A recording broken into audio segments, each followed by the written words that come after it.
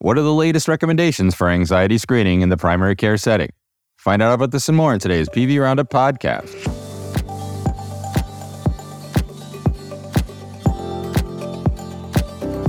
I'm your host, Senior Vice President and Medical Director Dr. Tim Wright, coming to you once again from the Pioneer Valley in Western Massachusetts. Here are today's stories. The U.S. Preventative Service Task Force now recommends screening adults aged 19 to 64 years for anxiety disorders in the primary care setting. The full recommendation statement is published in JAMA.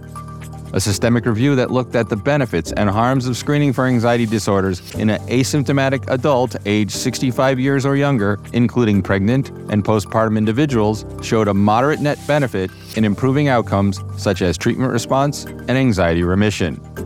However, evidence on screening in older adults was insufficient. In our next story, we learned that natural conception after a live birth via assisted reproductive technology is more common than previously thought. This according to a study published in Human Reproduction. A systemic review and meta-analysis of 11 studies comprising 5,180 women showed that the pooled estimate for the proportion of women who had natural conception pregnancies after having a baby via in vitro fertilization or intracytoplasmic sperm injection was 0.20. Further research using national, data-linked studies is needed for more accurate estimates of this phenomena to better counsel couples considering further assisted reproduction. And finally, we learned that closed-loop insulin delivery systems improve glucose control in children with type 1 diabetes. A review of 9 randomized studies comprising 892 children presented at the 2023 annual meeting of the Endocrine Society showed that using a closed-loop system led to a 0.35% reduction in A1C levels.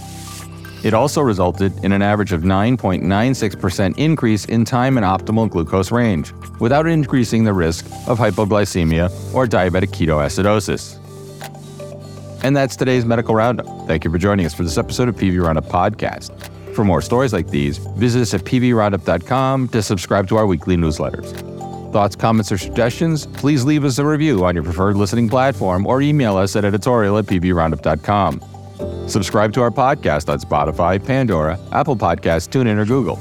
You can also download our Amazon Alexa Flash Briefing, Medical News Roundup, and just ask, what's my Flash Briefing? Thanks today to Gabrielle Mostello for selecting and editing our stories, and to Sean Mullen for production assistance. Join me next time for an episode where we cover the latest stories in the world of medicine.